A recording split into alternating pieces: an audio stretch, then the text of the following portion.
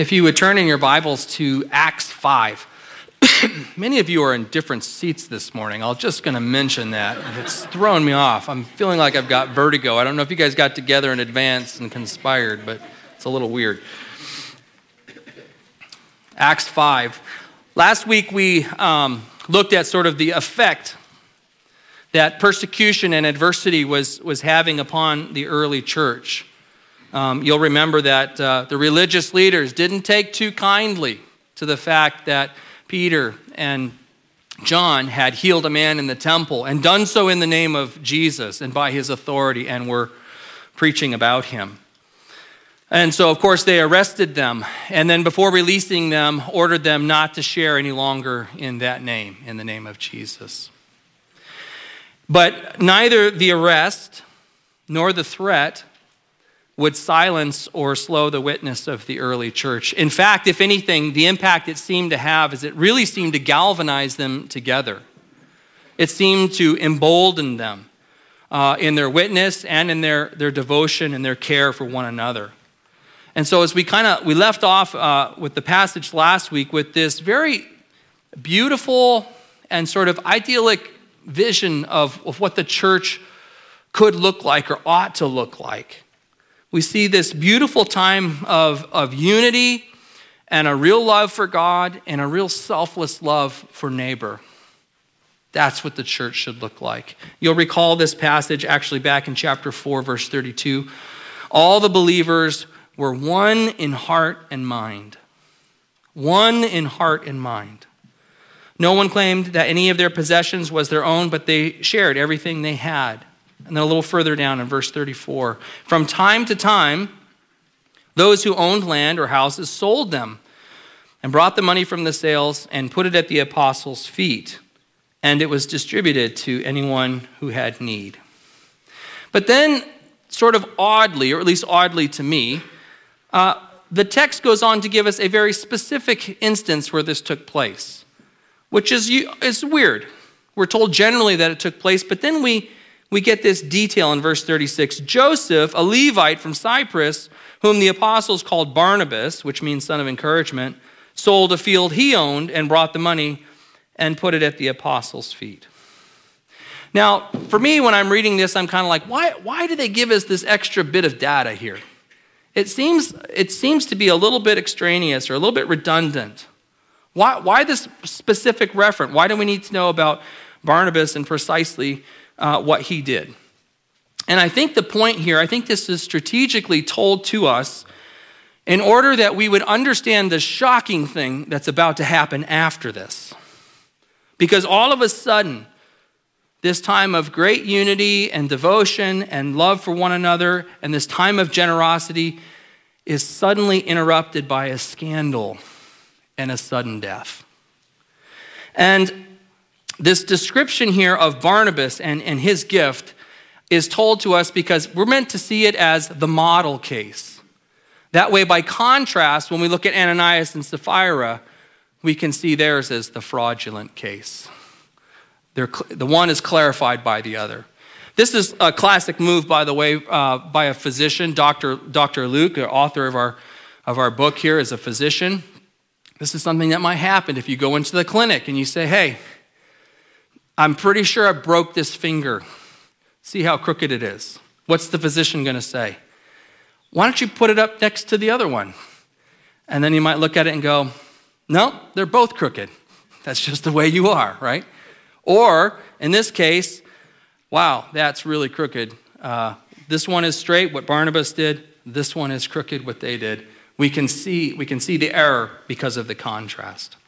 So, the big thing I want you to take away this morning in the box, right at the top of your handout, if you have that in front of you, what we find here in this kind of terrifying story, we see that God acted sharply in order to protect the integrity and the legitimacy of the early church. The sudden death that we see here, I think actually is ultimately a severe kindness. I think it is the severe kindness that we will see. So Acts 5:1. Now a man named Ananias, together with his wife Sapphira, also sold a piece of property. You notice that also there points us right up to compare against the one that was right before it. That's one of the ways we know this. With his wife's full knowledge, he kept back part of the money for himself, but brought the rest and put it at the apostles' feet. Then Peter said, Ananias, how is it that Satan has so filled your heart that you have lied to the Holy Spirit and have kept for yourself some of the money you received for the land? Didn't it belong to you before it was sold? And after it was sold, wasn't the money at your disposal? What made you think of doing such a thing? You have not lied just to human beings, but to God. When Ananias heard this, he fell down and died. A great fear seized all who heard what had happened. Then some of the young men came forward, wrapped up his body, and carried him out and buried him. About 3 hours later, his wife came in, not knowing what had happened. And Peter asked her, Tell me, is this the price you and Ananias got for the land? Yes, she said, that's the price. Peter said to her, How could you conspire to test the Spirit of the Lord? Listen, the feet of the men who buried your husband are at the door, and they will carry you out also. At that moment, she fell down at his feet and died. The young men came in, and finding her dead, carried her out and buried her beside her husband. Great fear seized the whole church and all who heard about these events. All right, this is a sobering passage, right? This has got some sting to it, and I'm not going to remove the sharp edges. We're going to leave the tone, we're going to leave the sting, and we're going to let God's word cut us where it needs to cut us. The first thing I think we need to clear up right away, this is very important. I want to start with clarity and then kind of move into some of the minutia. The key issue with the error here of this couple is that they misrepresent their gift. It's that they misrepresent it. Presumably, it was perfectly fine for them to keep a portion of the proceeds. No reason not to. There had been, as long as they had been upfront about it, right? There was no rule against this, no law against this. Perfectly legitimate thing they could have done. In fact, I think Peter sort of underscores this with his question in verse 4 when he asks, was not the money you received from the land at your disposal? It was yours, right? It was yours to do with what you chose to do with it. But the Greek word that's used here for kept back, it's nophizomai, and it's only used in the New Testament to refer to theft, stealing, or embezzlement. So that basically indicates to us, I think, one of two things. Either one, there was some kind of verbal agreement beforehand, right? Maybe in a conversation that's not recorded for us, so I don't know that. That's kind of a speculative guess. Or the second one, that something about their gesture was deceitful. And I actually lean towards the latter. I think it was most likely something about particularly the way they presented the gift that looked one way, it actually was another. Specifically, this idea of laying it at the apostles' feet. This seems to kind of be a gesture of signaling a full and no strings attached release of a gift. So whatever it was, whether it was that they broke a verbal contract that they already had, or that they were signaling, right, use the phrase virtue signaling a full and submissive gift while actually keeping some back, what's clear is that what they did was a pretentious show, a religious ritual only. It was aimed at looking more generous than they were actually being. And so at the root of this sort of giving gesture for them is actually prideful posturing. They're just using this occasion to make themselves look good.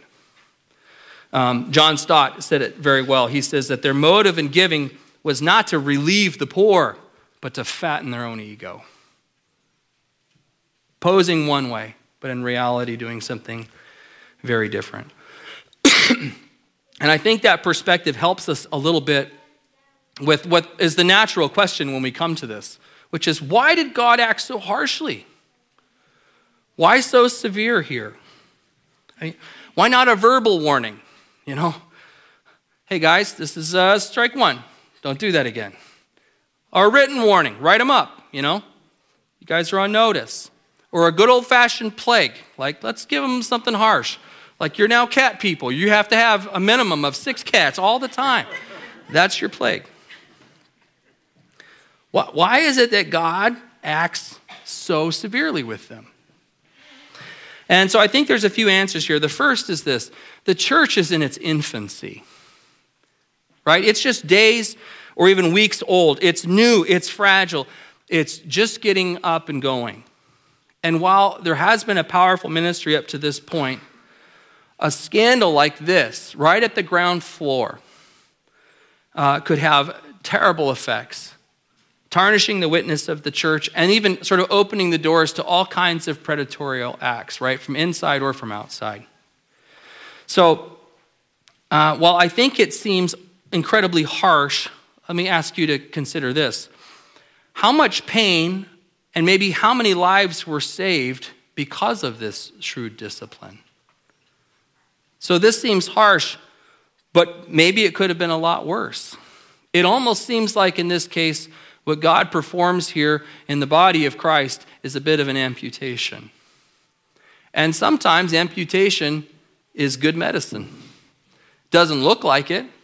You've got a friend who limps into the doctor's office, is feeling sick and has got an infection going on with this leg, and he comes out without the leg. You know, your first inclination is, I'm not sure that was good medicine. But if the physician is saving the life of the patient and willing to sacrifice that bit, it is good and wise medicine, even if it's harsh, even if it's shrewd, so to speak. There's also some parity with this. In the Old Testament, there's another incident that came to mind. I'm curious if you guys are as sharp as first service. Can you think of an incident in the Old Testament where a similar kind of harsh discipline happened, a kind of sudden death? I'll give you a hint. Joshua. Achan. How about Achan? Now, his death came because he was stoned by the community of God, but same kind of thing, same kind of secret, treacherous sin. If you're not familiar with the story, here we have Israel being taken out of bondage in Egypt, given the law, and over time, God taking them into the promised land. And then they miraculously defeat Jericho, right, in a way that could only give credit to God for how it was done. But then we're told in Joshua 7 that Achan coveted and stole some of the plunder. And the passage says, so the Lord's anger burned against Israel. What happens here too is not only does he steal it and hide it, but then if you remember, Israel goes into Ai, to the battle there, and God is kind of like, I'm not going with you. You got sin in the camp, I'm not blessing this charade. And he doesn't go. And they go and they get defeated, and 36 Israelites are killed. So to the point I made earlier, here we have this shrewd death, but how many lives might have been saved? Because in the Old Testament, in this story with Achan and Ai, 36 people were killed needlessly. The corruption of a few led directly to the destruction of many. One commentator said this: the sin of Achan and that of Ananias were in many respects similar at the beginning of the churches of the Old and the New Testament, respectively. So in both cases, what we find is an individual selfishly using the program of God to benefit themselves and posturing while doing it. So the second reason here that I think this action was so harsh or so sharp was that their failure was not simply withholding, as we've said. It was deception. It was prideful posturing. In other words, they wanted the credit and the prestige for sacrificing generously without the inconvenience of having to do it, right? And so to get this reputation that they had no right to, they put on a little bit of a religious show. And it's interesting in the scriptures, you know, there are not many things that God says that he hates. But in Amos 5, listen to what he says about the religious show of Israel at that time. I hate I despise your religious festivals. Your assemblies are a stench to me. Even though you bring me burnt offerings and grain offerings, I will not accept them. Though you bring choice fellowship offerings, I will have no regard for them. Away with the noise of your songs. I will not listen to the music of your harps, but let justice roll on like a river, righteousness like a never-failing stream. Or we can hear it in the positive way that Jesus said it when he quotes the prophet Hosea. I desire mercy, not sacrifice. In other words, I don't want the show.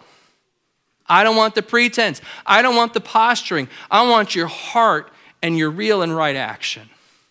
I want real justice, not an apology after the fact. God cares more about our heart's love for him than the rituals that we keep up when our hearts are not in them. I think we also see here that there's a greater risk than just the individual consequence of one person's showy sin. And that's our third point here. The dishonest act, it threatens the integrity of the church's witness, and therefore it draws the Lord anger. It draws the Lord's anger. If we were to do a bit of a survey, if we were to say, hey, let's all together, let's just come up with some attributes of God. Which ones do you know? And we started listing them off. We would quickly come up with his love and his mercy, his grace, his omnipotence, his omniscience, his omnipresence. We would come up with these quickly. I wonder how long it would take for somebody to go, anger. But anger is an attribute of the Lord, even as we saw in the Joshua passage. His anger burned against Israel. Thankfully, our God is not quick to anger. In Exodus 34, we get I think one of the best pictures of God in all of the scripture. It is, in fact, his self-revelation as he passes in front of Moses, proclaiming, the Lord, gracious and compassionate, slow to anger, abounding in love and faithfulness, maintaining love to thousands, and forgiving wickedness, rebellion, and sin, yet he does not leave the guilty unpunished. He punishes the children and their children for the sin of the parents to the third and fourth generation. That last line is not read very often. It's not nearly as sweet as the preceding lines. The anger of God is something we have to contend with. We may not like it, but it's part of who he is. Tim Keller describes anger as, and I think this is a great and helpful definition. He describes anger as energy that is released to defend something that you love. Energy released to defend something that you love. In fact, I could tell you, you will oftentimes discover what you love because your anger will kind of flare up on something. It's a way of showing you and telling you that. But again, our God he's not hot-headed. He's not a capricious God. Thankfully, he is slow to anger. But when his anger is lit, it is to defend what God loves. One of my college roommates, his name was Justin. He was such a good friend. He was the best man in my wedding. And he had just an excellent father. His name was Phil.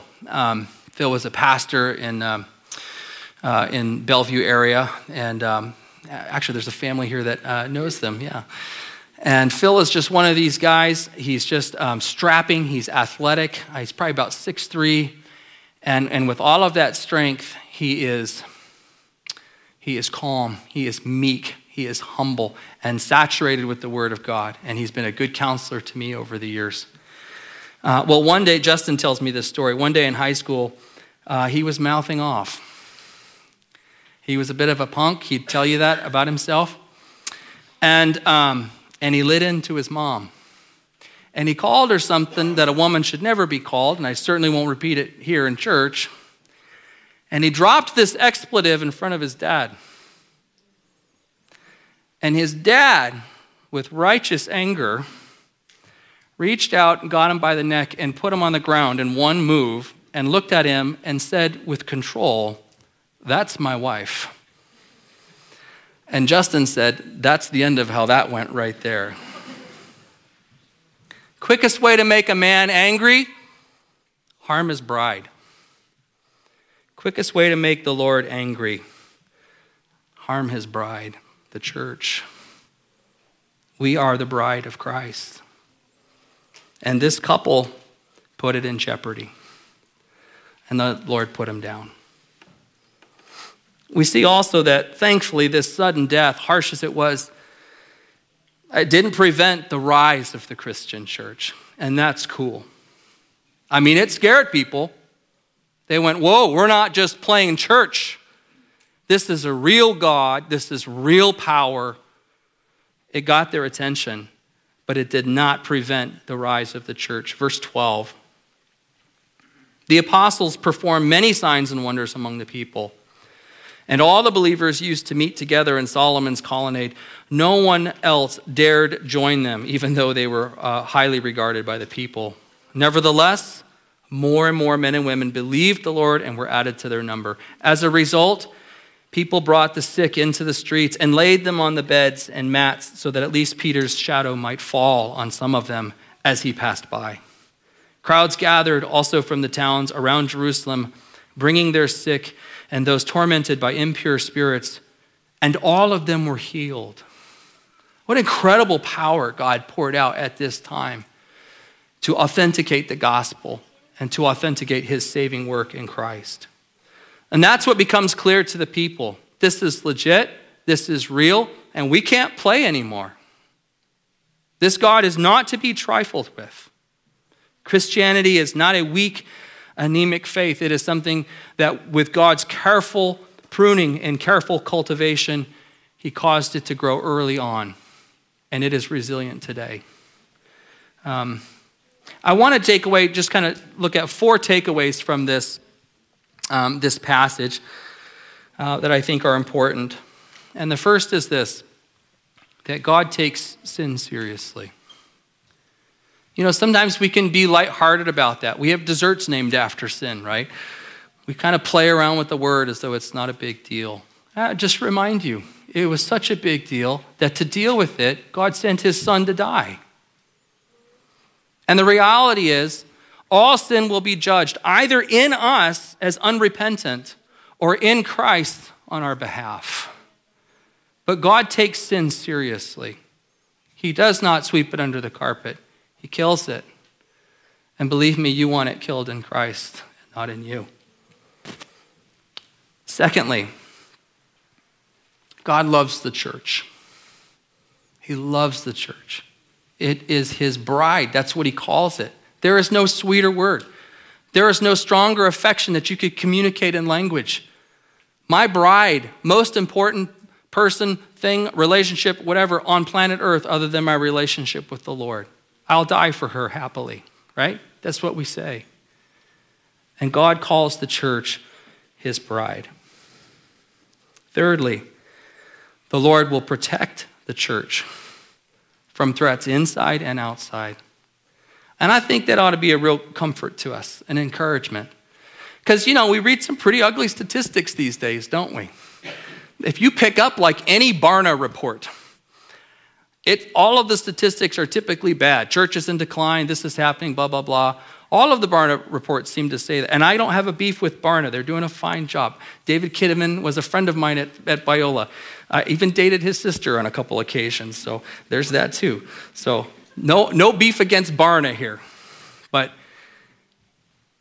when the stats and the stories are frequently derogatory towards the church, it is helpful to remember that the Lord will protect it from those outside it and from those inside it. He made a promise to Peter, right? I will build my church, and the gates of Hades will not prevail against it. And so that should give us comfort. And then finally, again, I don't want to remove the sting of this passage. It's meant to sting. God's people should give careful thought to their ways. God doesn't want a show of rituals. He wants your heart through and through.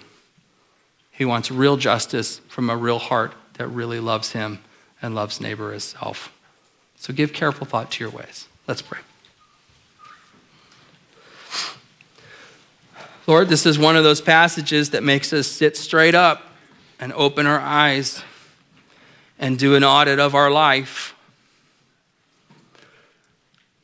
And we see in our own heart, probably for most of us, Lord, many sins that had we been there in that moment would have dropped us dead too. We're grateful, Lord, that we stand on this side of the cross, that we have received the mercy of Jesus. But we're also humbled, for we have been given a high calling to live up and to live into the likeness of Jesus. So, Lord, we pray that you would draw us increasingly to yourself. That where sin has crept in or gotten a foothold or is living in secret, may we confess it and kill it by bringing it into the light. Lord, I think of John Owen's statement, be killing sin or it'll be killing you. You have cautioned us against these things, not because they're arbitrary, but because they're destructive to us and to your church and to the world. So Lord, keep us in your ways. Help us to desire holiness for its goodness. But thank you for the grace and mercy that we find in Christ Jesus, who died for our sin. We're glad that it will be paid for in him. We pray in his name. Amen.